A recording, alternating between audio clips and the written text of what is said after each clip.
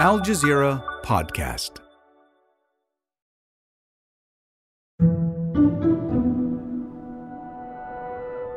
Hanan Ali is a mother of 4 young children.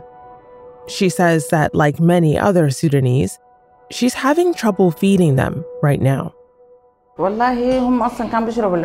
Sometimes I give them cow milk, sometimes powdered milk. Their health started deteriorating, and they had to be hospitalized 3 times. Hanan is one of many who fled from the capital, Khartoum. She's found relative safety in Port Sudan, a city in Sudan's east. It's become the de facto capital for the Sudanese armed forces, one half of the conflict that is tearing the country apart. Renewed violence appears to have triggered a sharp increase. That's mainly women and children carrying with them stories of large-scale violence against civilians.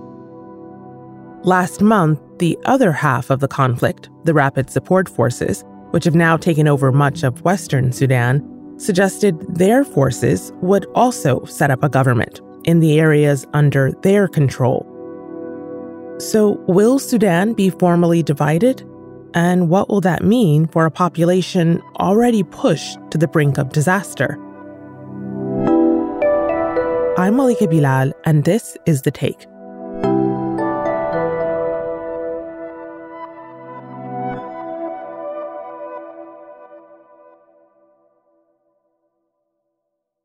Sudan's civil war has displaced millions in the last 7 months. Some have been internally displaced, like Hanan, and others, like my guest today, have had to flee the country. My name is Khulud Khair, and I'm a researcher and political analyst running a think tank that was previously based in Khartoum, but is now remote after the war. And you are based in London, is that right? I am now, yes. So I grew up in London. And so when the war started, I was in Khartoum and I evacuated. So fighting broke out in mid-April. How long were you there until you decided to leave? 2.5 weeks or so. My issue was that I lived next door to the airport, which very, very quickly became the epicenter of the fighting. We had 2 rockets that hit next door. Oh, wow. And sort of missed us by a hair. So we recognized that our place was not quite safe to be at. But we very quickly realized there were no safe places in Khartoum anymore. Because even the second place we went to, which was a friend's family home, very quickly became the site of warfare between the 2 belligerent sides. Those 2 sides are the Sudanese armed forces and the paramilitary Rapid Support Forces. The 2 groups worked together to launch a military coup against a democratically elected government in 2021, but turned on one another earlier this year. Now, Khartoum, Sudan's capital, is split in half. So, Khulud, that couldn't have been an easy decision. Talk to me about what the thinking was when you finally decided, no place is safe, I have to leave. Well, I mean, so many of us saw this war coming. Both sides had been bringing in troops, but particularly the paramilitary forces. The language had been very bellicose from both parties, and the atmosphere was such that anything could trigger the fighting after sort of many months of build-up. So I had, sort of knowing this, I had booked a flight to leave on the 16th, and the fighting broke out on the 15th, just the day before. So my calculations were not exactly accurate. But fortunately, we had a car with us, and so we sort of packed up minimal amounts of possessions and headed west to go south, to go east, to go north. And we came across Sudan Armed Forces personnel, of course armed, and paramilitary forces also armed. Unfortunately, we were 2 women, so they didn't really think of us as very suspicious. And we spun them a story about needing to go see our mother and staying over with our aunt when the fighting started and not being able to see her for several days. So they let us through, but quite clearly they were very trigger happy, if you will. They were, of course, armed, but holding on to their weapons. And actually, at one of the checkpoints, a truck that had come past had refused the order to stop, and they had started firing on that truck just about a few meters away from us. Oh. So that was the build-up in the early days of this war. And then fast forward to present day, so much has happened in those last 6 or so months. In the last month, there have been some major developments. The UN has warned of soaring rights violations in Sudan's western Darfur, where fighting between the army and paramilitaries is escalating. So the Sudanese armed forces, led by General Abdel Fattah Burhan, have lost control of significant parts of the country. And their rival, the paramilitary Rapid Support Forces, led by Mohammed Hamdan Dagalo, otherwise known as Hemeti, have captured most of Darfur State, much of Western Sudan. What does this mean? I think what we're seeing, and we've been seeing this for some time now, but we're seeing a sort of bifurcated state in the style of Libya, what many people are referring to as the Libya scenario, which is that if not 2 separate governments within one country, then at least 2 separate or different spheres of influence within one country.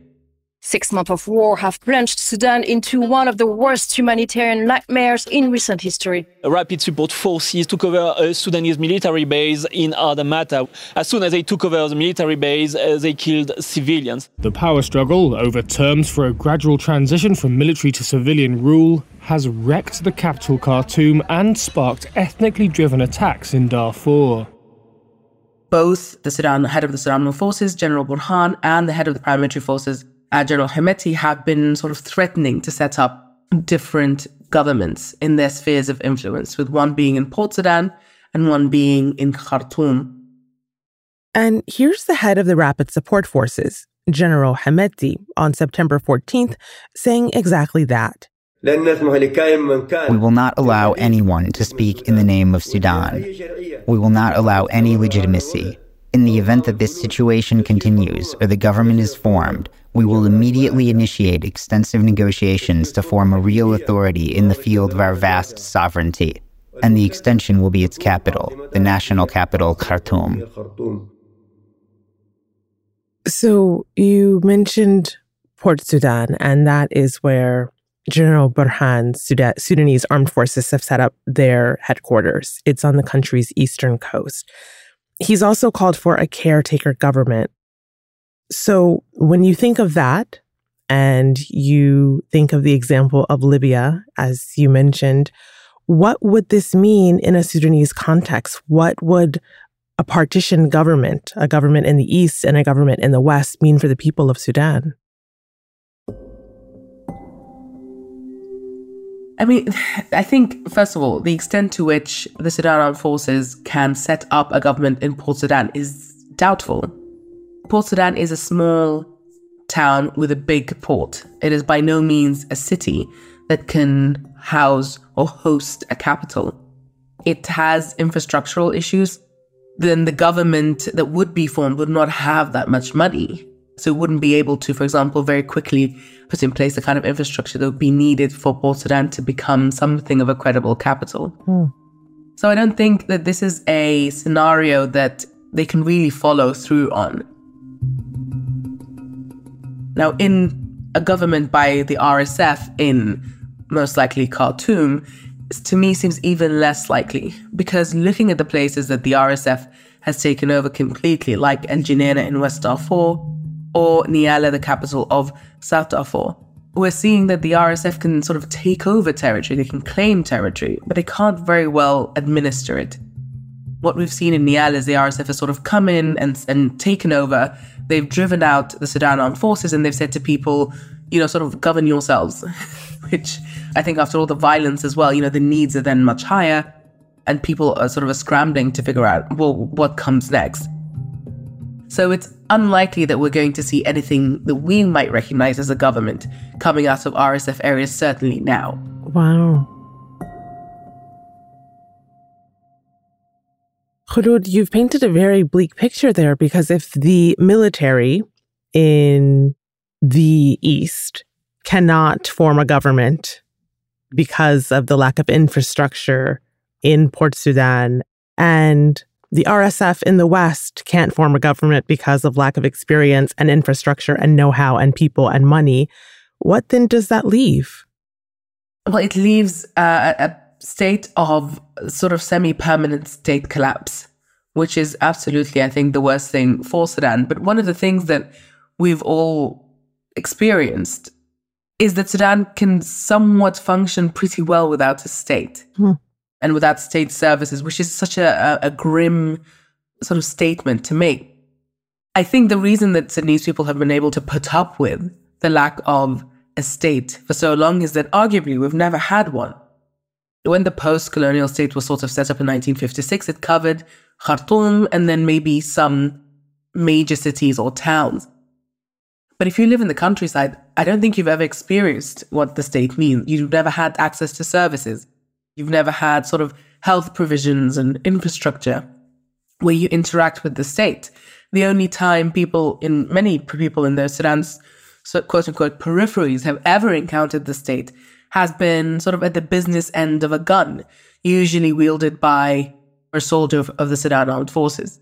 And I think today we're also seeing that, but of course this time around you also get the paramilitary forces meting out a lot of violence to a lot of people in the peripheries as well. So, this I think is a very familiar picture in terms of Sudan, the Sudanese state and its relation to its people. After the break, we'll talk about the state of peace talks between the two factions. On the Inside Story podcast, we ask if, by targeting the Al-Shifa complex in an operation running for hours, has Israel committed a war crime? Listen and subscribe wherever you get your podcasts.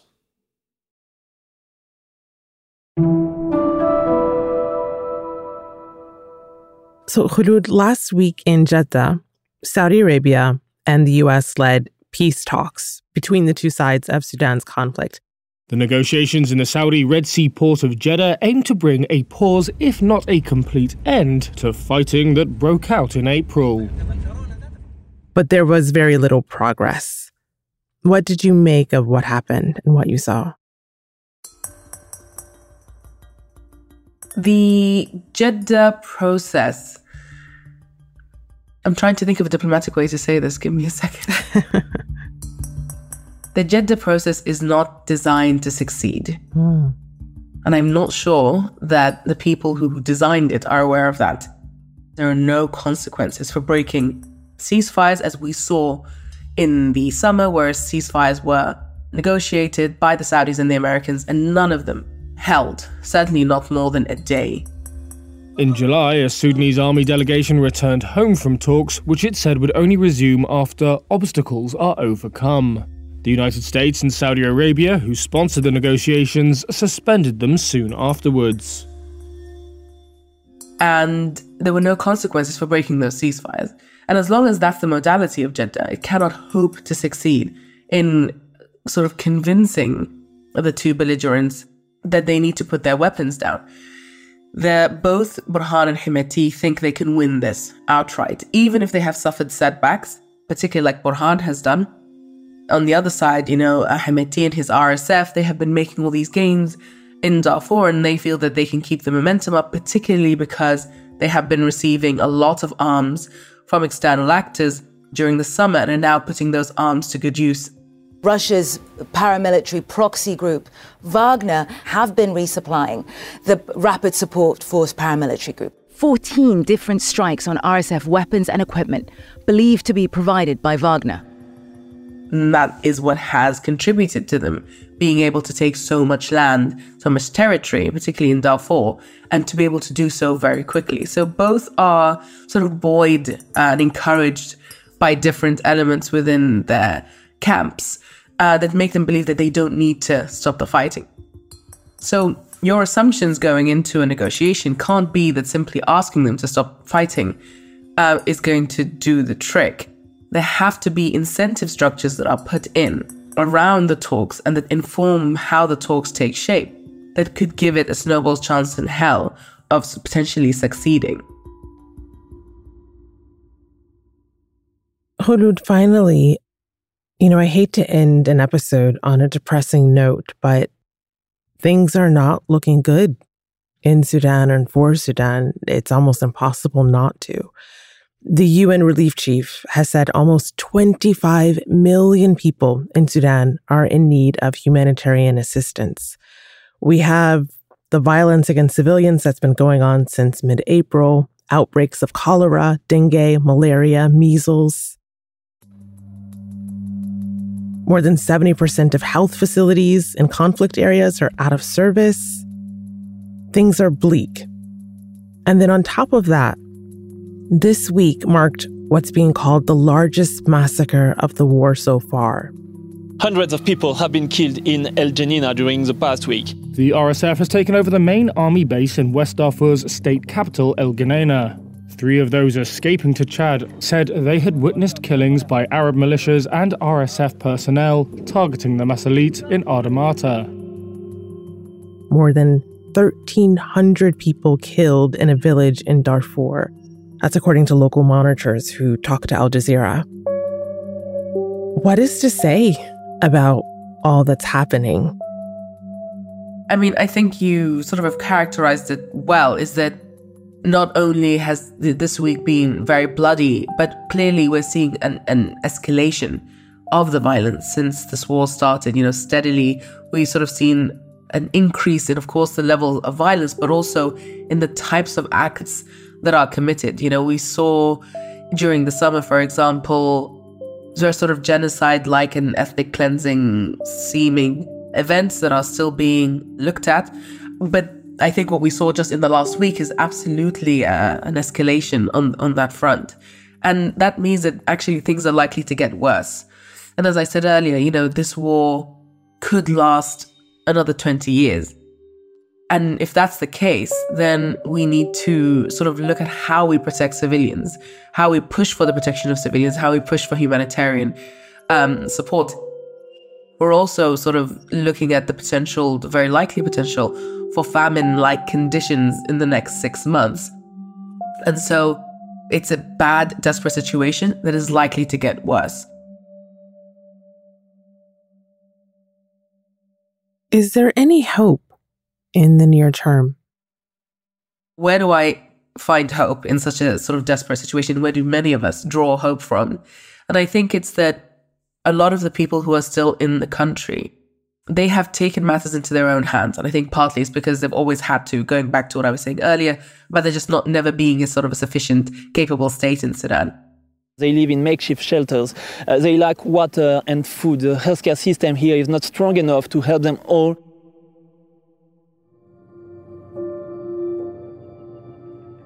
What we've seen now since the war is the creation of the emergency response rooms, or ERRs.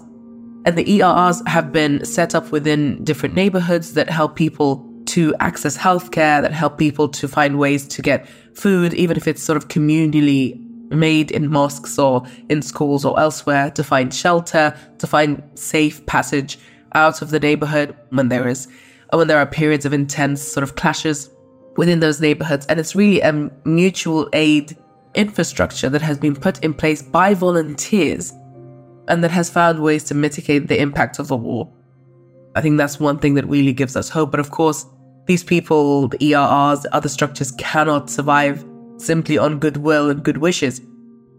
They do need to be funded. They do need to be supported, particularly by the aid actors who have withdrawn from Sudan. They need to find ways to support them as much as possible because, as I was saying earlier, I don't think we've seen the last of it.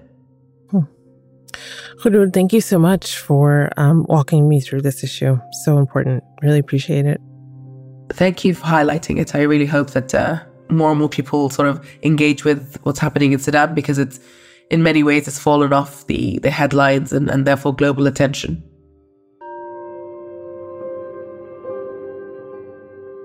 And that's The Take.